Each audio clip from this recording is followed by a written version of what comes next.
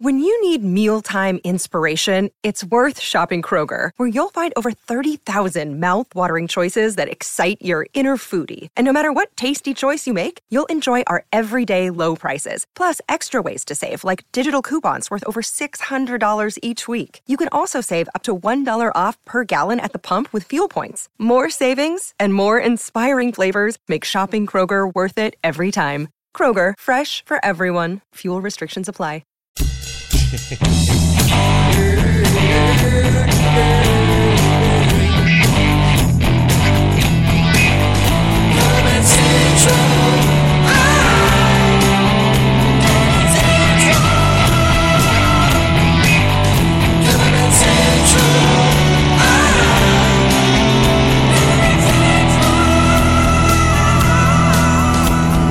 Hey, yo. Caravan Central Wisdom Hour, number 29. I'm Steve Witchell in New Orleans. Yeah, this is Tony B. in New Jersey. Yes, 29. Wow, forever 29. Right. I almost got this. While I'm playing the theme, I'm trying to post it on the page and edit the text that it says, and I almost got it done during the theme, and then I was like, damn it, I didn't make it. But it is live on the page now. I'm going to share it to the group as well. Cover Band Central group. And that can be your goal for next week for episode number 30. It's tough because the refresh, when I hit refresh, it takes a few seconds, as computers do. And sometimes it takes more than a few seconds, but here we go. We're shared in the group on the page. I got it done. Can't you just delegate it to the music person and have them run the separate computer? No, I'm the music person. Just delegate that. I have nobody to delegate to. The only thing I delegated was I gave my dog a treat and delegated that he get out of the room so he's not bothering me during the podcast. Tactical. Yes. Displacement of the dog. All right. So we missed last week because of why did we miss? What was it? I said you overslept. No. We had a scheduling thing, I think. I think it was a scheduling problem. I'm adjusting the volume. It wasn't loud enough there. That should be better. I think you played Yes, that was it. I played Tuesday night, and you couldn't do Monday night, and then I played on Tuesday night. So last week, I played 5 nights? 5 nights? Yes, 5 nights, because I played on Saturday, too, as well. I played in Mobile. I've talked about this before. I played a couple gigs already in Mississippi with these guys. That could be a saying down there and say, I play so much, I forgot how much I play. It's one day goes into the other. But I played a gig with these guys, so this is the third time I played with them. And this is the first two were the same venue. This is a different venue. It was in Mobile, Alabama, which is a 2-hour drive for me. And small bar, a smoky bar. And I walked in and I'm like, I'm smelling cigarette smoke. I'm like, wow. Like, I haven't played in a smoky bar in a long time. Because in Alabama, and that was my phone making noise. Did you hear that? I definitely heard it. Live tonight on a Wisdom Hour. But yeah, we were playing a smoky bar, and we had this big PA in there, and 5-piece band, and very loud. We were very loud, but it was cool, man. It was a lot of people there. Somebody had a birthday party going on, and we play rock. In that band, that's a rock band, popular rock tunes, but rock nonetheless. Alex says evening, gentlemen, so Alec is listening to us live.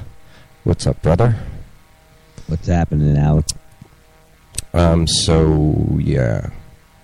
So I have a cool story for you that will not be new to some people in Caravan Central, but people that aren't in the group or not, or haven't seen my posts or are not friends with me personally on Facebook, and you do not know this story. So I'm going to tell this story, and it is fascinating.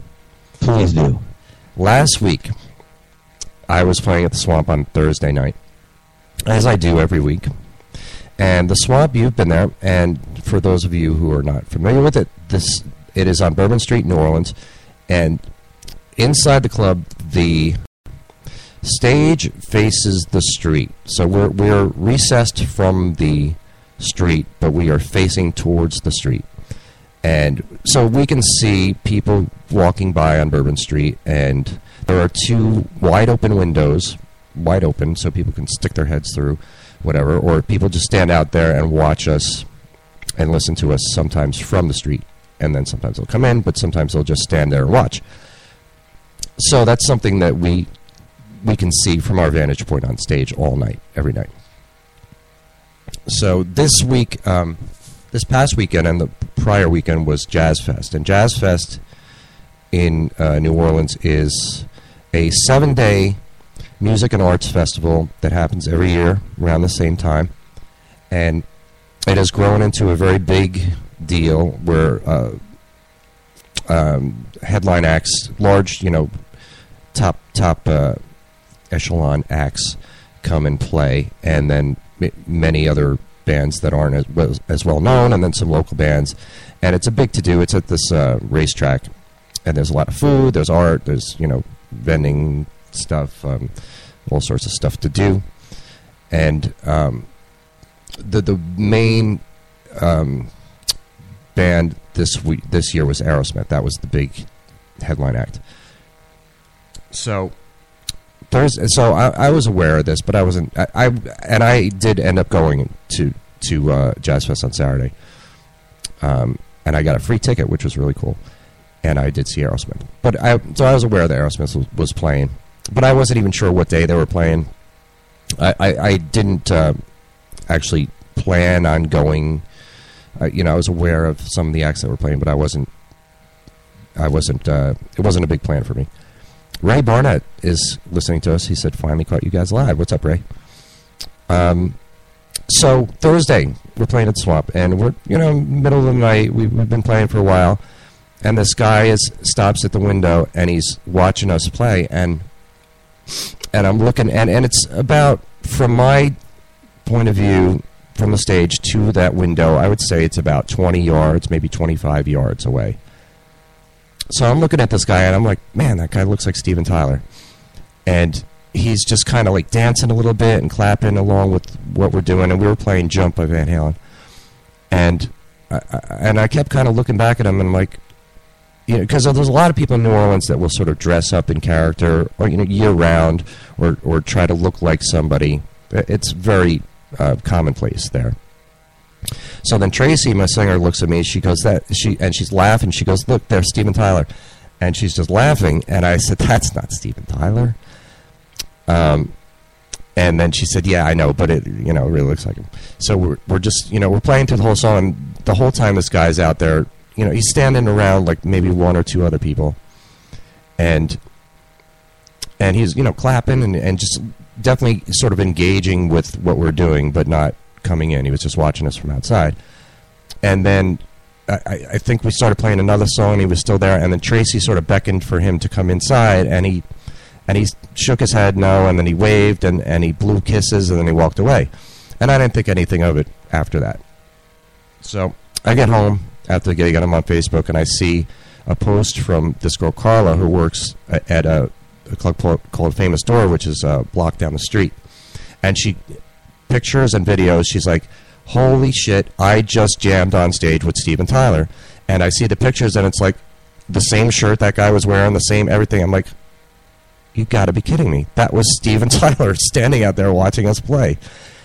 And wow, that's an awesome story. Yeah, and so they took video. So what happened, I don't know exactly the details of it, but there were some accounts of it that he was walking by, and the band was playing Walk This Way, and somebody in the band went out and grabbed him, and he got up on stage. But there's video of it. They did Walk This Way, and he was singing with my friends down the street who play in this band. And people were going crazy. Everybody's taking videos, and then that next day it ended up on TMZ. There's the article like, Steven Tyler gets up with locals and plays Walk This Way. And so yeah, that's cool. Yeah, so Steven Tyler actually got to watch me play bass. Not that he knows who I am, or not that he's ever going to care or remember, but I know that Steven Tyler watched me play bass on Thursday night. Wow. Yeah. And then so I reciprocated and went to Jazz Fest and watched him sing. Dude, I was mowing my lawn, and this guy came down the street, and he was shooting fire, like breathing fire out of like theatrics, you know, and this big long tongue and stuff. And it was fucking Gene Simmons, dude. He pulled up. Really? That's awesome. And Alec just said he's fortunate enough to call Steven Tyler a friend, hometown brothers. Wow. And Steven Tyler watched Alec play Lord of the Thighs once. That's pretty awesome, man. He's a friend, huh? Small world, see that? Wow, that's really cool. I did not know that. That's so awesome. So yeah, that was a big deal. That's very exciting, yeah. That was a big deal. You know, and it just goes to show you never know what's going to happen at any given time in New Orleans. Like, you know, people like I couldn't. You know, I kept looking back at that guy when I was playing, and I'm like, there's no way that's actually Steven Tyler, because he would have like a mob of people around him, and he didn't. He was just standing there with like one or two people, and just so nobody, you know, people just walk by and they don't even notice. Is that not thinking it's him? Yeah. Chonk is here. He says hello. What's up, Chonk? So yeah, I mean, Chonk in the house. And again, like, people took video, and we talked about this recently too. People took video, and it's all of a sudden on TMZ. So whatever you decided to wear that night on stage, I hope it made you look good, because yeah, because you're on TV. Now you're on well, it was the TMZ website, but maybe on their channel too. Who knows? But yeah, that's another good reason to consider what you're going to wear, and also another good reason to consider songs to know. Like, I mean, good thing the band knew Walk This Way, because then they got that opportunity. Not that kind of thing happens very often in life, but you never know. But that night we did Sweet Emotion and Dream On, and we didn't do Walk This Way. And it's a shame that he didn't have to be walking by when we were doing one of those two songs, because then we might have gotten him in and up on stage and sing with us. Timing is everything. Timing is everything. Well, we weren't given the memo. Well, then that's, you know, no excuse. Yeah, it wasn't in the cards for us. But that's cool, you know. I mean, you would think like he's just out and about, and you know, maybe people will recognize him. A lot of people probably did, but some people may think that's not him. Like, you were like, that's not him, you know? Right.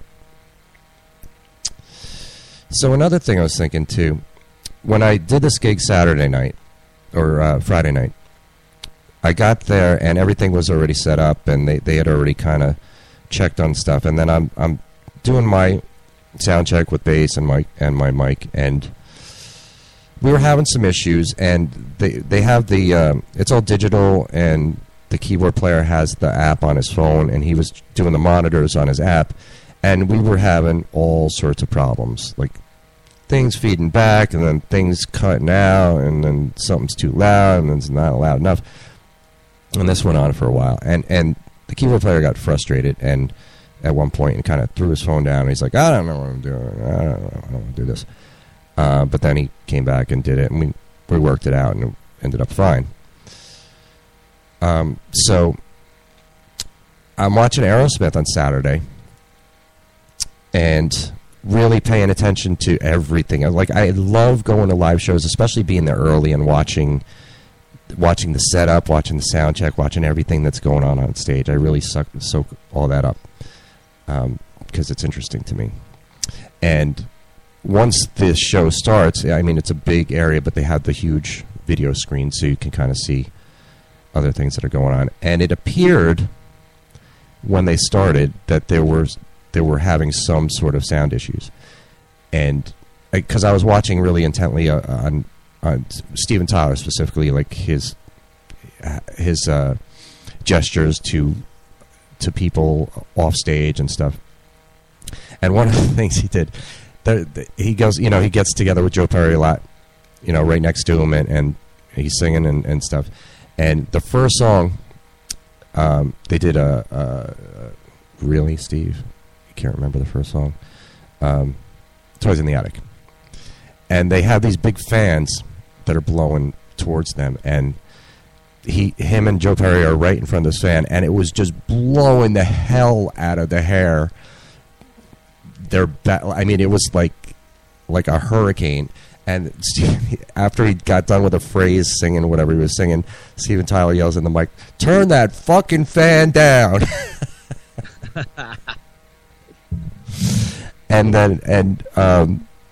He looked like a little bit irritated to me in the beginning, and then they go to start the second song, and Joe Perry starts to play, and then all the sound just completely cut out. Now they have on the stage, they had like Tom Hamilton, the bass player, he had 6 or 8 Gallien-Kruger cabinets on stage, and then 3 separate Gallien-Kruger amps. And on Joe Perry's side, he had all these Marshall cabinets and stuff. So the sound, at one point, the sound completely just cuts out. And Joe Perry is still playing. I can see him playing, but there was no sound. There was nothing coming from the stage. So I know this is pretty commonplace for large acts too, to just have the cabs up there, but they're empty cabs. And I know they were all using in-ears. So something happened, and it cut out for like 3 or 4 seconds, maybe 5 seconds at the most, and then came back on, then cut out real quick again, and then came back on, and then stayed on. So the point of this is that no matter what level you're at, whether you're playing in a Smoky Bar or you're playing in Aerosmith, you're going to have sound issues, and it's all about how you deal with it that makes the difference. That was my... Yeah, they exist at every level. Yeah. There's a lot of things that are common that we all deal with, regardless of what level you're at. And it all kind of boils down to how you handle it and how you deal with it. And, yeah. So, and I noticed it too, like the cabinets, Tom Hamilton's cabinets, the amps, the GK amps, there was nothing plugged into them. I'm just looking at them, and this even before they started. Placeholders. Yeah, they're just like for show, because they can't just have nothing back there, I guess. Like Rush uses the washing machines. Yeah, and I can remember Van Halen having a wall of speakers, Yeah, but back then there weren't. But they were plugged in because I remember seeing them at Jones Beach and Sammy Hagar running across the stage and running in front of those speakers. And he was yelling, like screaming something. Might have been the beginning of like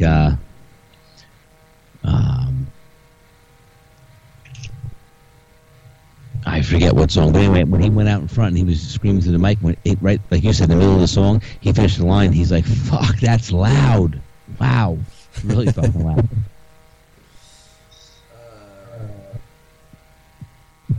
So that was maybe in ears, maybe not. That was 90s. So who knows? I don't know. When did in ears really come into regular practice? I don't know if they were in the 90s, because the technology has advanced considerably since then. I was trying to buy them in the late 80s, early 90s, and there was only like one company that made them, and they were really expensive. Right. And then all of a sudden you can get them everywhere. Right.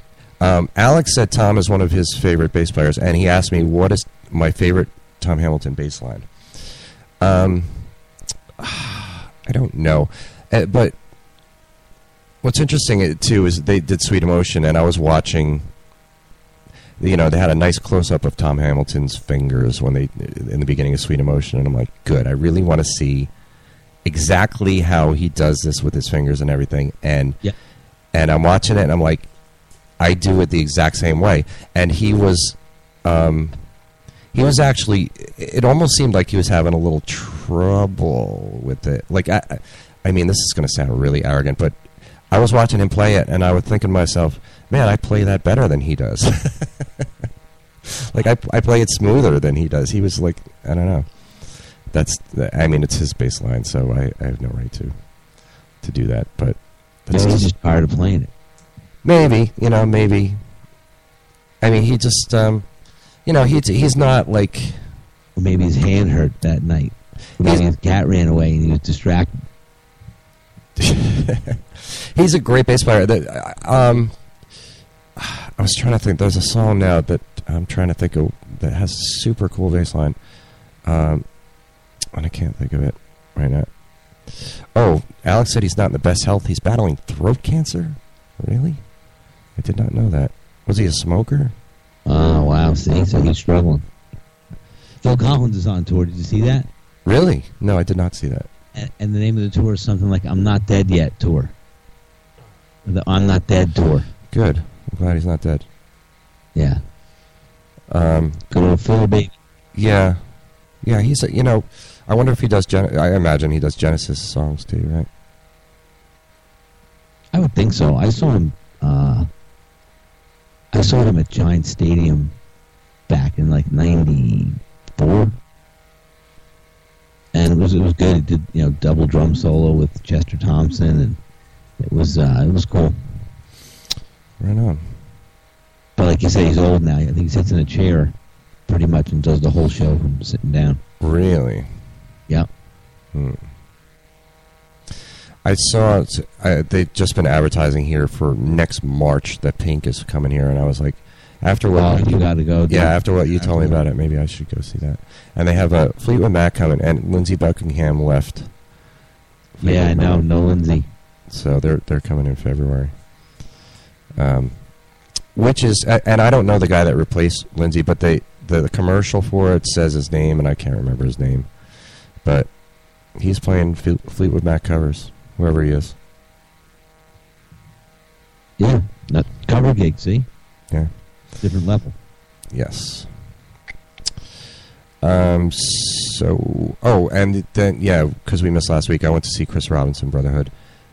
Sorry. Chris Robinson, it wasn't Brotherhood, it was the As the Crow Flies, where they did Black Crowes songs at the Joy Theater here.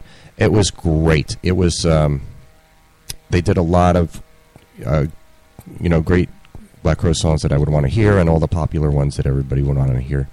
But again, everybody on stage is playing Black Crowes covers. And the band was tight, solid, great. They did a lot of long, extended jams.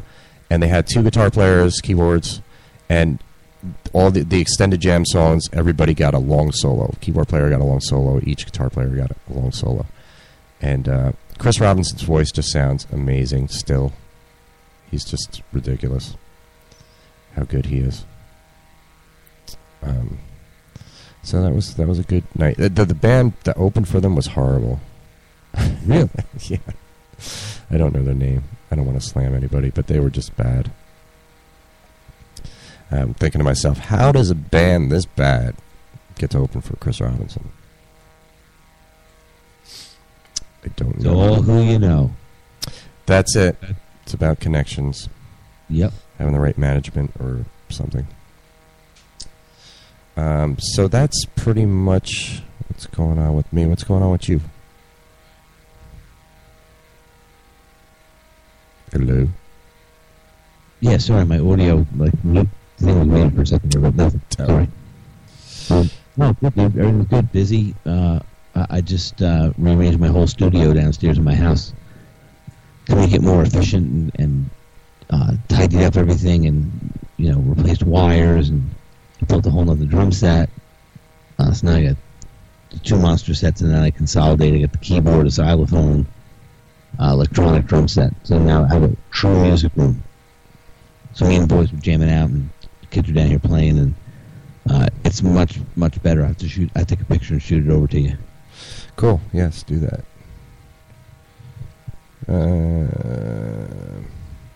Just scrolling through the group. The group right now, by the way, is at, as of right this second, what's today's date? May 8th, 2018. It is at 38,872 members. Growing like crazy. Yeah. I wanted to just scroll through the group and see if I can find a post that we could talk about. People ask a lot of questions. A lot of great discussions in this group here. This is a good question. And I'm not going to read through the answers here. I'm just going to take the question and let's riff on this. Lou Bandiera shared his first post, and he said, new to the group and really enjoying it so far. So how do you experienced guys handle making an obvious mistake on stage?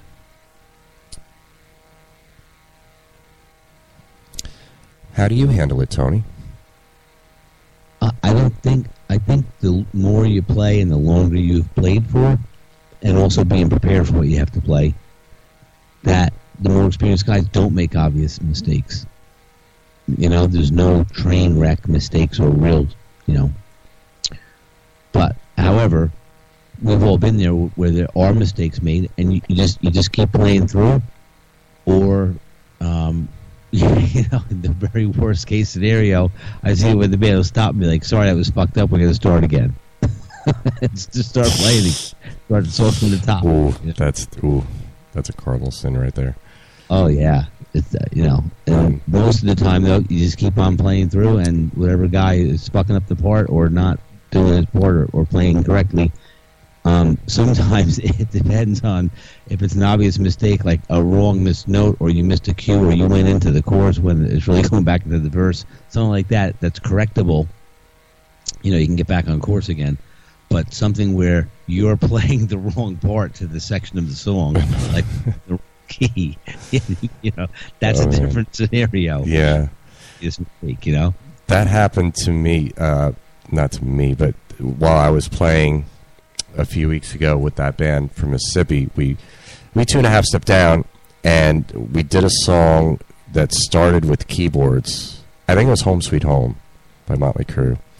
And the keyboard player was tuned to 440 to standard tuning, and everybody else is tuned to half step down. So he starts intro, nobody else is playing, and then, you know, the singer is singing in that key in standard tuning, and then we came in and we're half step down. And the way it comes in, when the whole band comes in, it's just down on the one, a big crash, and it was just like, oh, that the half step, man. It's like, so now it's hard for the singer to really adjust because it's only a half step, you know. So it's, and you have to. And now, what are you keying in? Are you keying in on the guitar? Or are you keying in on the keyboard? So the keyboard player caught it, and then, you know, when we came in and they changed it, but it was too late. You know, the singer was just off, you know, for the entire song. But I want to answer what I would say to this question is you. And this is good advice to anybody who's just starting to play. Never let anybody out there see that you've made a mistake. And a lot of people will make a face, or, you know, or get embarrassed, or kind of try to be self-effacing. You just don't acknowledge it at all. Just keep going. Yeah, unless, like you said, something obvious, like your drummer dropping the stick, and you know what I mean? Right. You can't really mask it, so you just go with it. Yeah, so, I mean, mistakes are always going to happen. You know, I doubt there's ever been one night where I've played everything perfect. I'm always going to make mistakes. But you learn from mistakes, and sometimes you come up with cool parts from making a mistake. You're like, oh, okay. Or that's true, though. But that is true. Or you do it again. If you play a riff, you know, and you play something wrong, when that comes back around, you just do it again. And it's like, okay. Yeah. Oh, so people will say, oh, that wasn't a mistake. He did that on purpose. He made it sound shitty twice on purpose. Yeah. All right, that's fun. Let me see if I can find any other good posts here. All right, that's too long for me to read right now. I'm just scrolling right through the group and see what we got here going on.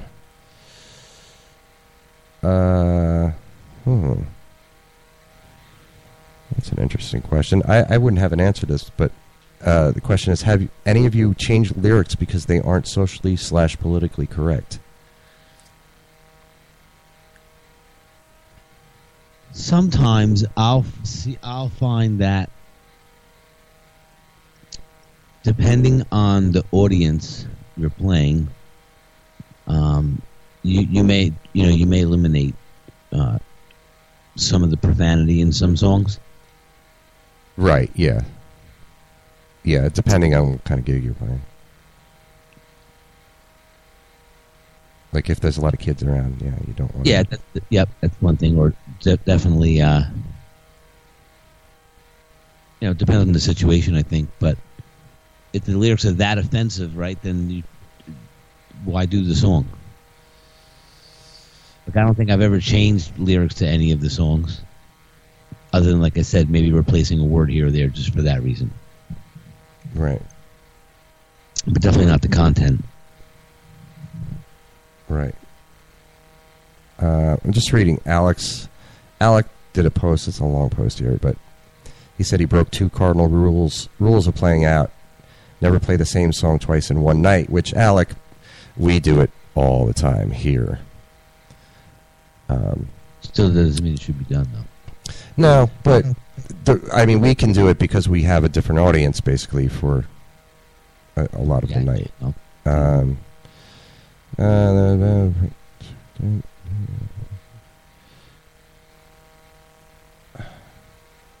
All right, I can't comprehend what that other question is.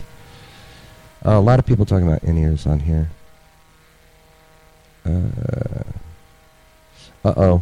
Event invite that nobody caught is here.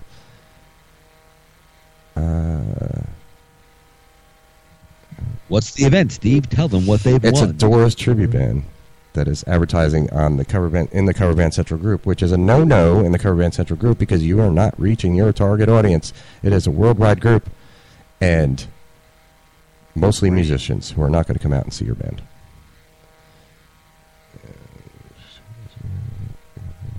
Post me 2 times. Wow, people have these long... But no long rants. You got any short stuff? You see any short I'm scrolling through trying to find something. There's, but a lot of these, all right, there's a lot of discussions.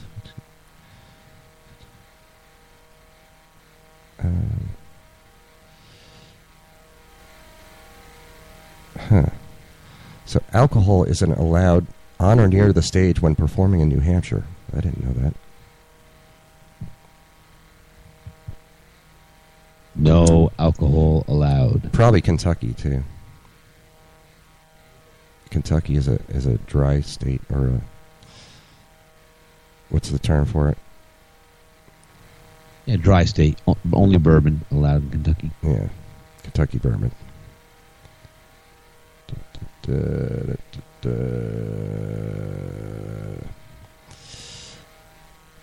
That's interesting, though. I didn't know that. Yes. Yeah, these are so many long questions here that I can't can't read it and talk at the same time and really grok what it's saying. Sorry about that. Well, this is a good one, I think. I saw this, but I didn't engage with it. But how important do you think moving around on stage is?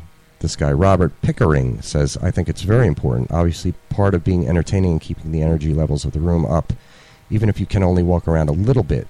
To me, it's easily 50% of what a performance can be. People listen with their eyes, folks.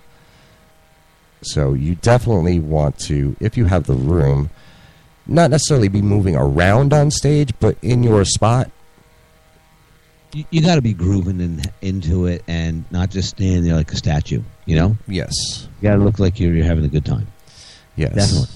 And back what we were talking to about censoring the lyrics, Chonk said they do Forget You by CeeLo, which is F-U, and always ask the audience if they want the clean or dirty version. So there you go. That's the way to do it. They always choose dirty, he says, of course, and they let the audience sing the FU parts, so they're off the hook. There you go. I like that, Chonk. That's a good workaround. So this way, you're not cussing on stage. It's the dirty potty mouths out in the audience. That's right. Blasphemous. Tom Mendoza asks, what style of music does your band refuse to cover? Style of music refuse to cover. It's not really refused. I think it's got to fit the genre of what it is that your band is about, right? Yeah, I think so. It's got to fit with the venue and your set list and the other tunes that are in, Yeah, it's not like yeah. I mean, some people have personal tastes. I guess they don't like. I won't ever play country music, but if you need to do it in your band, then too bad. You got to play it.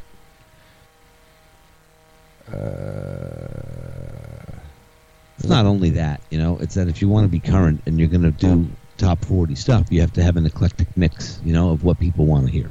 So it depends on your audience, that really dictates what the set list is going to be comprised of. This is true. Gus Moratinos said, in my 40-plus years of playing in bands, it has always been a fact that the lead singer is responsible for the PA, whether owning it or at the very least helping set up and tear down. Also, any expenses it may incur, including payment for a roadie if you don't want to hassle with loading, etc. Do you agree, or do you look at it as a collective responsibility? That is an excellent question. What do you think? When we used to tour with Eye the Storm, we would collectively break down all the gear, load it into the truck, you know what I mean? Go to the gig, and then after the gig, the next day, whatever may be it, all come back and then unload all the gear and set it all back up again. Every week. Because we used to rehearse, Right. Tuesday, Wednesday, Thursday, and then play out Friday, Saturday. So, yeah, I mean, there's the singer. But, funny story, when I was younger, we played in the band, and we were auditioning singers. And a guy showed up at my house, this guy Pete, and he had with him a full-blown trainer PA. He had, cabinets, wedges, a mixing board, microphone, stands, all kinds of gear, power amps. He came, we started playing, and it was very interesting, right? And so we said, hey, it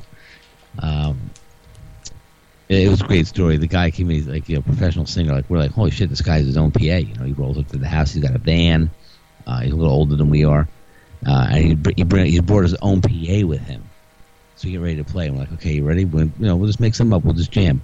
So we're jamming, and his lyrics were like, I heard and he sang it just like this. And I can't even do it that loud because I'll wake. It's getting late in my house. But his claim to fame was, he said, she came from right out of the sky. She caught my eye.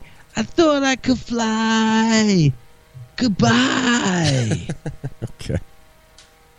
So after a couple of rounds of that, we're like, hey, Pete, I really don't think that you're a good fit for us. And, just objectively, you should probably think about getting some lessons if you want to, continue down the path of being a lead singer. And he paused for a second. He looked at me and he's like, yeah, you guys are like the third or fourth band that has told me that. So I think I'm just going to not do it anymore. You want to buy my PA? And I think I bought the whole PA for like $200, and I borrowed it from my parents because I was like, you don't understand. This is like $2,000 worth of equipment this guy has in my house. He's going to take $200 for it because he doesn't want to put it back in the van. Then he's just bailing, Right. And then all of a sudden, it was like that night at band practice that when they came to my parents' house and had everything set up, I had a full-blown PA. And the band was like, this fucking rocks. Because I had like mic'd up my drums and put them through it. We had vocals going through it, keyboards going through it. And my mother used to flip out. It would be like 11 o'clock at night, and it would be deafening loud band practice that we tolerated for years when we were younger, and she used to wail on the floor. Like, once you started banging on the floor, I'm like, all right, guys, that's it. Gotta pack it in. Creative flow, man. We're in the middle of writing the song. We can't stop now. I'm like, dude, that's it. My mother's gonna come down with a fucking shotgun in a second and clear out. Let's go. That's funny. Yeah, in my experience too, it's a lot of times it's been the singer that owns the PA, and I had an experience in a band where we we all, three of the four of us chipped in to buy a PA, and then, but the singer kept it at his house, and then the band broke up, and the singer still had the PA, and then we're shit out of luck with me and the guitar player, the money we put in. So, that's something a case-by-case basis that you have to deal with. So check this out. This is pretty neat. And here we go. But just to close that loop, but like Weisenheimer's, we collectively own the PA. You know what I mean? Like if you leave the band, you leave the band. But the PA, once it's bought, it's bought with gig money, and then that becomes, the entire band. Right. Same thing if you got to upgrade or buy stuff, But put money in the pot from a bunch of gigs and then just go buy it. But do you have a plan in place if for some reason you guys break up or you stop playing? We sell the gear and we split it. Okay. That makes sense. Okay, so this is interesting. There's a tribute band, a police tribute band called Call the Police, which is comprised of 3 members. João Barone plays the drums. Rodrigo Santos is the bass player, vocalist, Sting guy.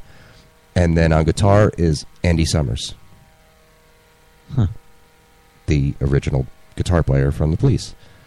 So the guitar player from the Police is playing in a Police tribute band. Are you sure that's accurate? Yeah, there's a picture of it. It's a flyer for a gig. It looks like it's overseas thing because it's in it looks like it's in Spanish here. But yeah, okay. And it even says, Andy is pleased to announce the second tour of Call the Police, his very own Police tribute band. He's playing with two incredible and legendary Brazilian Brazilian musicians, Rodrigo Santos on bass and this other guy on drums. Please see the dates below. They're playing in Argentina, so it's South American tour.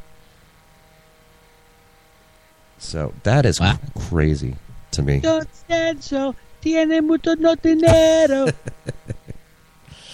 I mean, imagine that. Like, he is the guitar player in the Police, and now he can't. The Police don't tour, so he's just playing in a Police tribute band. That is in Brazil. In South America, yeah. I mean, what is going on in this world? That Steven Tyler's fucking sitting in with bands in New Orleans. What's happening here? It's going crazy. This is a really good question that I don't even have an answer to. Uh-oh. How do I convince my capable and talented bandmates to learn new songs? It's so frustrating. Amber Nikki Steele asked that from Louisville, Kentucky. Got to find out why they don't want to learn the songs to start with, right? Yeah, I think the root of the problem. Well, I think the root of the problem is somebody needs to be in charge. When you have a band, somebody needs to be the band leader. Somebody needs to call the shots. Somebody needs to make executive decisions. If you don't have that in place, then you're going to have disagreements that are never resolved. You're going to stagnate. You're not going to learn new material. Somebody has to be in charge, man. That's because I mean, I have that issue too with bands I play with, where it's nobody's really doing that, and I'll want to play new songs, and I can do it by just asking each individual, can you learn this song, because I would like to do it, and most times they will learn the song. But if you start saying, like, I want to do these 6 new songs, then forget about it. That's not going to happen. You got to do kind of one song at a time. In my case, anyway. But I don't know. You got an answer for it? Well, like I said, if it's I agree with your thing with the band leader, but everyone should want to learn new material because you don't want to keep playing the same old songs all the time, right? And if it's somewhere I don't have the time to learn new songs, that's just then you need to make the time. You always find the time or make the time to do the things you want to do, and if it's important, and people see the value in it, it's always good to have newer songs in the repertoire. But to your point, you can't, it's hard to learn 20 songs. in a short amount of time. Like, we're going to learn 20 songs in a month. That's a pretty heavy lift, depending on the songs. Right. But if you said, we're going to learn 5 songs this month, that's much more palatable, and you can really spend the time so that it sounds really good, depending on, again, how complex the song is. Right. And who's singing it, what are the background parts, that sort of stuff. I remember I had a friend of mine who plays in a couple of wedding bands, and he would get set lists, like whatever new songs were out that week, like be ready to do them at the gig. And because they're pros, they'd show up and play them. No rehearsal. Everyone knows the background part. They talk about it on the phone, maybe spend a couple minutes before the gig talking about it, and then they just go and do it. Right. With minimal, no mistakes, Yeah. I mean, a lot of bands have the experience of where that one person in the band that just doesn't do their homework or just isn't as motivated. A lot of people experience that. And I guess that's what she was referring to. She said it's frustrating. And I didn't read the... Well, that's a courtesy thing, dude. Like if I'm gonna learn a song and come and be 100% prepared and ready to play it and own it, fucking you better be the same way. Right. Otherwise, let's not waste each other's time. That's how I look at it, because my time is valuable, and it's not to be wasted twice, Right. Somebody asked, I'm sure this is asked before, but how many bands actually play Freebird when people shout it out? We used to play the first little bit of it. Jimmy would start tickling, the little pianos coming in, and like the little drum, and we go, and do some bird noise, and people are like, yeah! And he's going to something else, and they're like, you fucking suck. We do, like, if somebody shouts out Freebird in New Orleans, we say, or what I say is, Freebird costs $1,000. Oh, no. Wait, it's on sale right now for $750. On sale for the next 10 minutes, Freebird. Nice. But I have played it when people have shouted out. I have done that. I have never. Really? Do you know it? Yeah, I played it in band when I was younger, but I've never played it on a request, like at a bar where someone said, do it, let's go. Played at a biker party one time. That was one time you probably couldn't have not done it. Right. See, people don't actually want to hear the song. They just want to say it. And I wonder what the origin of that is. I don't even know. Of people shouting out Freebird. Hard to say.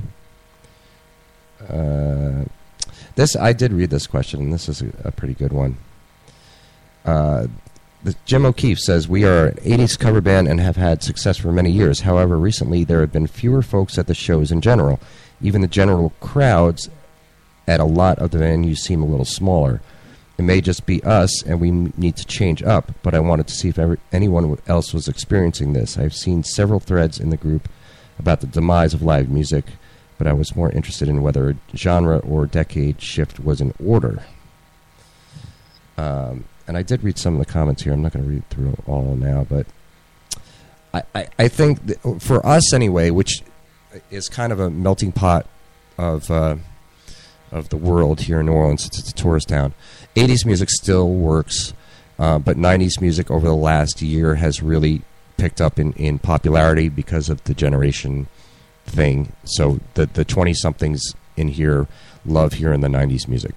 So I think it's probably a mix of both, that a genre shift is in order, but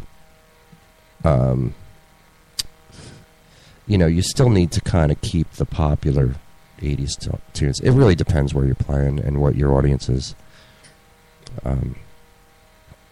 How about you guys? Do you keep a lot of 80s tunes in your set? We do, and depending on the demo, what party, what kind of client we have, or the age group especially, if it's a 40+ crowd, the 80s is going to be, 80s and 90s are going to be all great stuff. Right. That's what a lot of people said here too.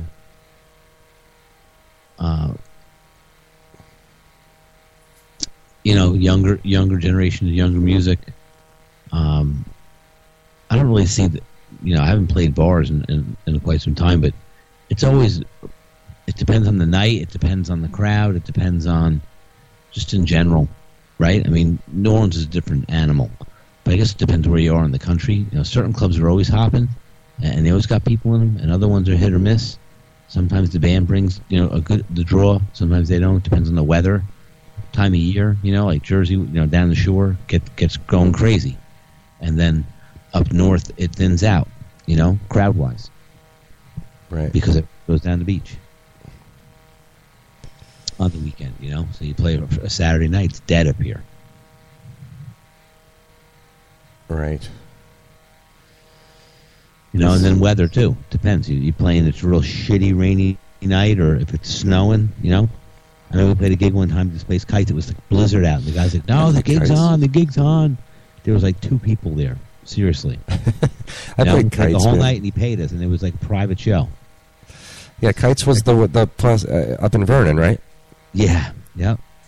You had to take the was it elevator like a freight elevator or something to go up there. Yeah, that was an interesting gig. That was like it was a big room. It was a bar, restaurant / Yep. And I played there a bunch of times. It was connected to the hotel, so you used to get right. If there was a wedding party or something going on there, you had a good time. You had a good night. You know what I mean? It would be packed out. If there wasn't an event going, sometimes it'd be okay, but same thing. It was never super weak, but sometimes it'd be slamming busy. Yeah. I played there before when it was slamming busy too. I played there once, and a big bar fight broke out, and I think we were playing something aggressive too, like Break Stuff by Limp Bizkit or something like that, or like a Godsmack tune, and this big bar fight broke out, and we stopped playing. And I had my camera. That's when I was working at Moto Photo. I was working at a photo lab, and I had this nice camera, and I would take pictures at the gig. And the bar fight broke out, and I started taking pictures of it. And I was like really careful to not let anybody see me taking pictures because they were going to smash my camera. Wow. Those pictures? Yeah. I don't see big bar fights. I mean, it wasn't like people were breaking chairs over people's backs, but it was like a bunch of people were just fisticuffs. I remember we played Ruins Cafe in Lodi, and we were playing The Real Me, and this guy came running up in front of the stage, and he was like jumping around, and he was putting his fist up in the air, like saying like, yeah, like screaming, like, come on. And then he ran over out into the shadows, and he came back, and he had this big chair. It was like an armchair, you know what I mean? Like a heavy chair. Right. And he put it over his head, and he smashed it on the ground. And like nothing happened, like the leg cracked a little bit. And he picked it up again, and he smashed it on the ground, and he broke the legs off it, and he threw it off to the side. He's like, fuck yeah, do that. And he ran back over, and he grabbed another chair. And as he's hoisting it up in the air, this gigantic guy comes out of the shadows once he sees what's going on, and took this guy down like linebacker, like tight end tackle style, blew him to the ground, chair falls, and then same thing, melee breaks out. Oh boy! Crashing into the light bar, and the lights are tipping over, and front line, like singer, guitar player, bass player, they're all dragging their foot pedals and stuff back, like out of the way, out of harm's way, and it was like a melee. And same thing, we were playing for a little bit, and then we stopped. I remember the manager of the club was like, never fucking stop. Don't stop playing. Right. Yeah, I don't know. It was getting, like you said, people were getting all out of control. I think at that point you really need to stop, right? It was like a dozen people, Yeah, I mean, you can't. When that's going on, you need to kind of. You need to stop, right? Anyway.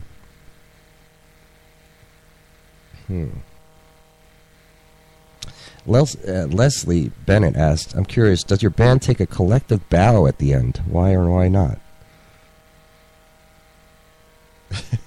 I've never done that. Maybe I've done that, but it's not a normal thing. Like where you all get up on front of the stage and arm in arm, bow, throw some sticks out, sign a couple of things. Yeah, throw some pics out, throw your sweaty T-shirt. Yeah, you're not Elvis. All right. This is something I should probably do every week to go through the group and just find some. Oh yeah, because we had some good questions. That one about funniest things that happened to people, at a gig. Yeah. Most memorable. I should do that again to ask a good question that we can do the answers to. In this case, I'm just scrolling through the group and trying to find what people are talking about. A lot of people sharing videos, which is good. I'm sorry? What'd you say? Sorry. A lot of people are sharing their videos, which I really like to see in the group. All right, here's a question that we can make this the last one. What's the worst that's ever happened? I guess what's the worst thing that's ever happened during a show?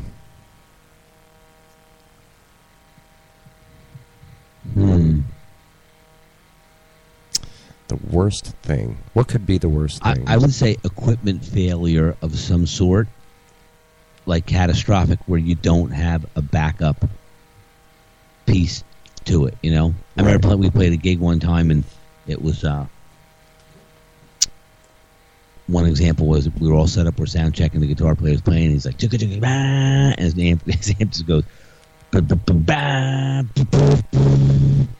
this puff of smoke comes out the back. And that's it. Like, it's done, And he's checking his guitar. He's checking his cable. I'm like, dude, you back your amp to smoke and something blew up in the back. He opens up the back. His fuse is burned out. Oof. But guess what? It's a spare fuse, clipped into the cover. Imagine that. Because it's like a new amp, He never opened the fuse thing before. There's a spare fuse. And he's like, oh, dude, fucking tits. I'm psyched. I'm hooked. And he puts the fuse in, turns the thing on. All the lights come on. Everyone's clapping. It's Chris Wait time. The thing's like, smoke comes out the back again, and that's it. The air shuts off. And now it's like, uh-oh.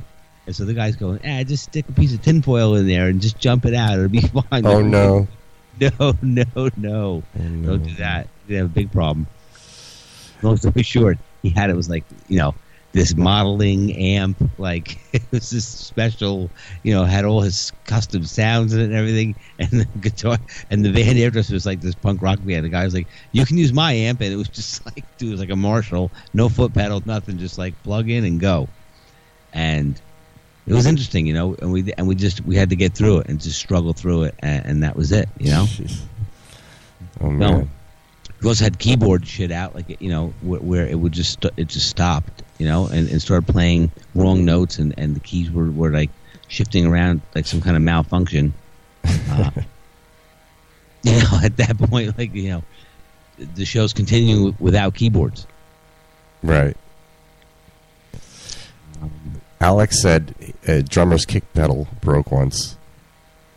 Yeah. So I guess they had to play the whole night without a kick drum. That's So I mean, golden rule for drummer is you always bring an extra snare and an extra bass drum pedal. Yeah. Just keep a spare one with you in your car, just for that very reason.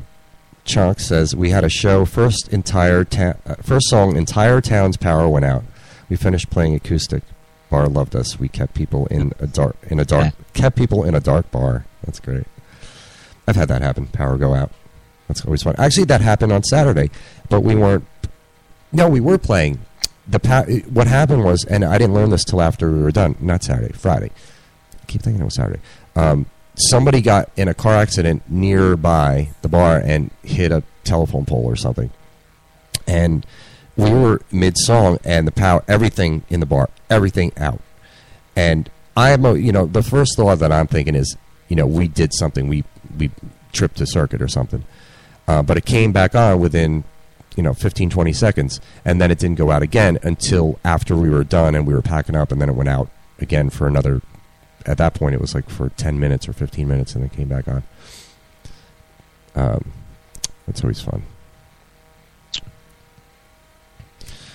Yeah, I'm trying to think of another time. I remember, any type, like I said, of equipment failure. Another time we played, and we were playing with Cal, and he got all dehydrated. And all of a sudden, we're like in the middle of a song, and he's sitting down on like this chair on the stage, and I'm like, "Dude, what's going on? You okay?" And he's like, "No, man, something's wrong. Like, I gotta call the hospital." Like, I'm like, "What?" And we had to stop playing the gig, and Steve drove him to the hospital, or Jimmy drove him to the hospital. Oh, man. That's brutal. And he was like severely dehydrated. It was like fading out. But there was no way to continue the gig. I had another time at a gig where the bass player got drunk, and we're having like a little mini blowout on stage. I'm like, fucking asshole, like, get your shit together. Like, you're playing like shit. And also the guy goes, yeah, you know what? I don't need this shit anyway. and unplugged in the middle of the song. Unplugs the bass and starts wrapping it up, dude. Wrap it up. Oh, gotta go. Put the bass away, and off he went. Oh, and man. Like, anybody know how to play bass? And one guy, yeah, dude, like my cousin, I think I can go find him. He can come and get him. Go get him. Oh, man. I would come back. I could play bass, and he only knew like I don't know, some random song. So we just jammed it. We just played, and it was like a debacle. You know what I mean? The guy was playing just like blindly. This song, no. Okay, we're gonna do it anyway. Just try to figure it out. Wow. You know what? I've had nights where I felt like doing that. Just like, you know what? Screw you guys. I'm going home. But I never did it. I'm a professional. But those are stories for another time. We are wrapping up an hour already. Yeah, Wisdom Hour number 29. Number 29. Let's play the theme. CodeRedCentral.com. Join Code Red Central group. Join the group. Like the page. Code Red Central on Facebook. We'll be back next week, hopefully. CBC episode. Yes. We'll see you next week. Thanks for listening. Make sure you share and all that good stuff. See you.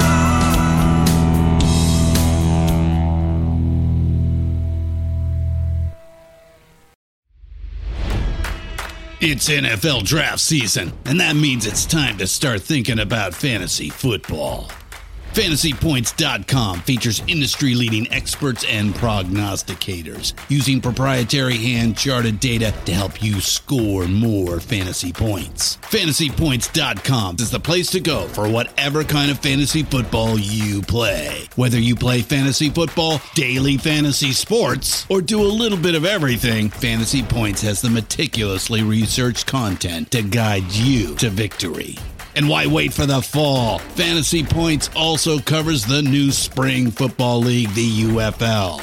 Join the guru, John Hansen, Scott Barrett, Joe Dolan, and other massive names in the fantasy football universe with an exclusive offer. Use code Pantheon for 15% off any Fantasy Points package, including the all-in package, with access to every article, tool, and data nugget that Fantasy Points has to offer. That's FantasyPoints.com and code Pantheon for 15% off at Fantasy Points. FantasyPoints.com, code Pantheon. Score more fantasy points.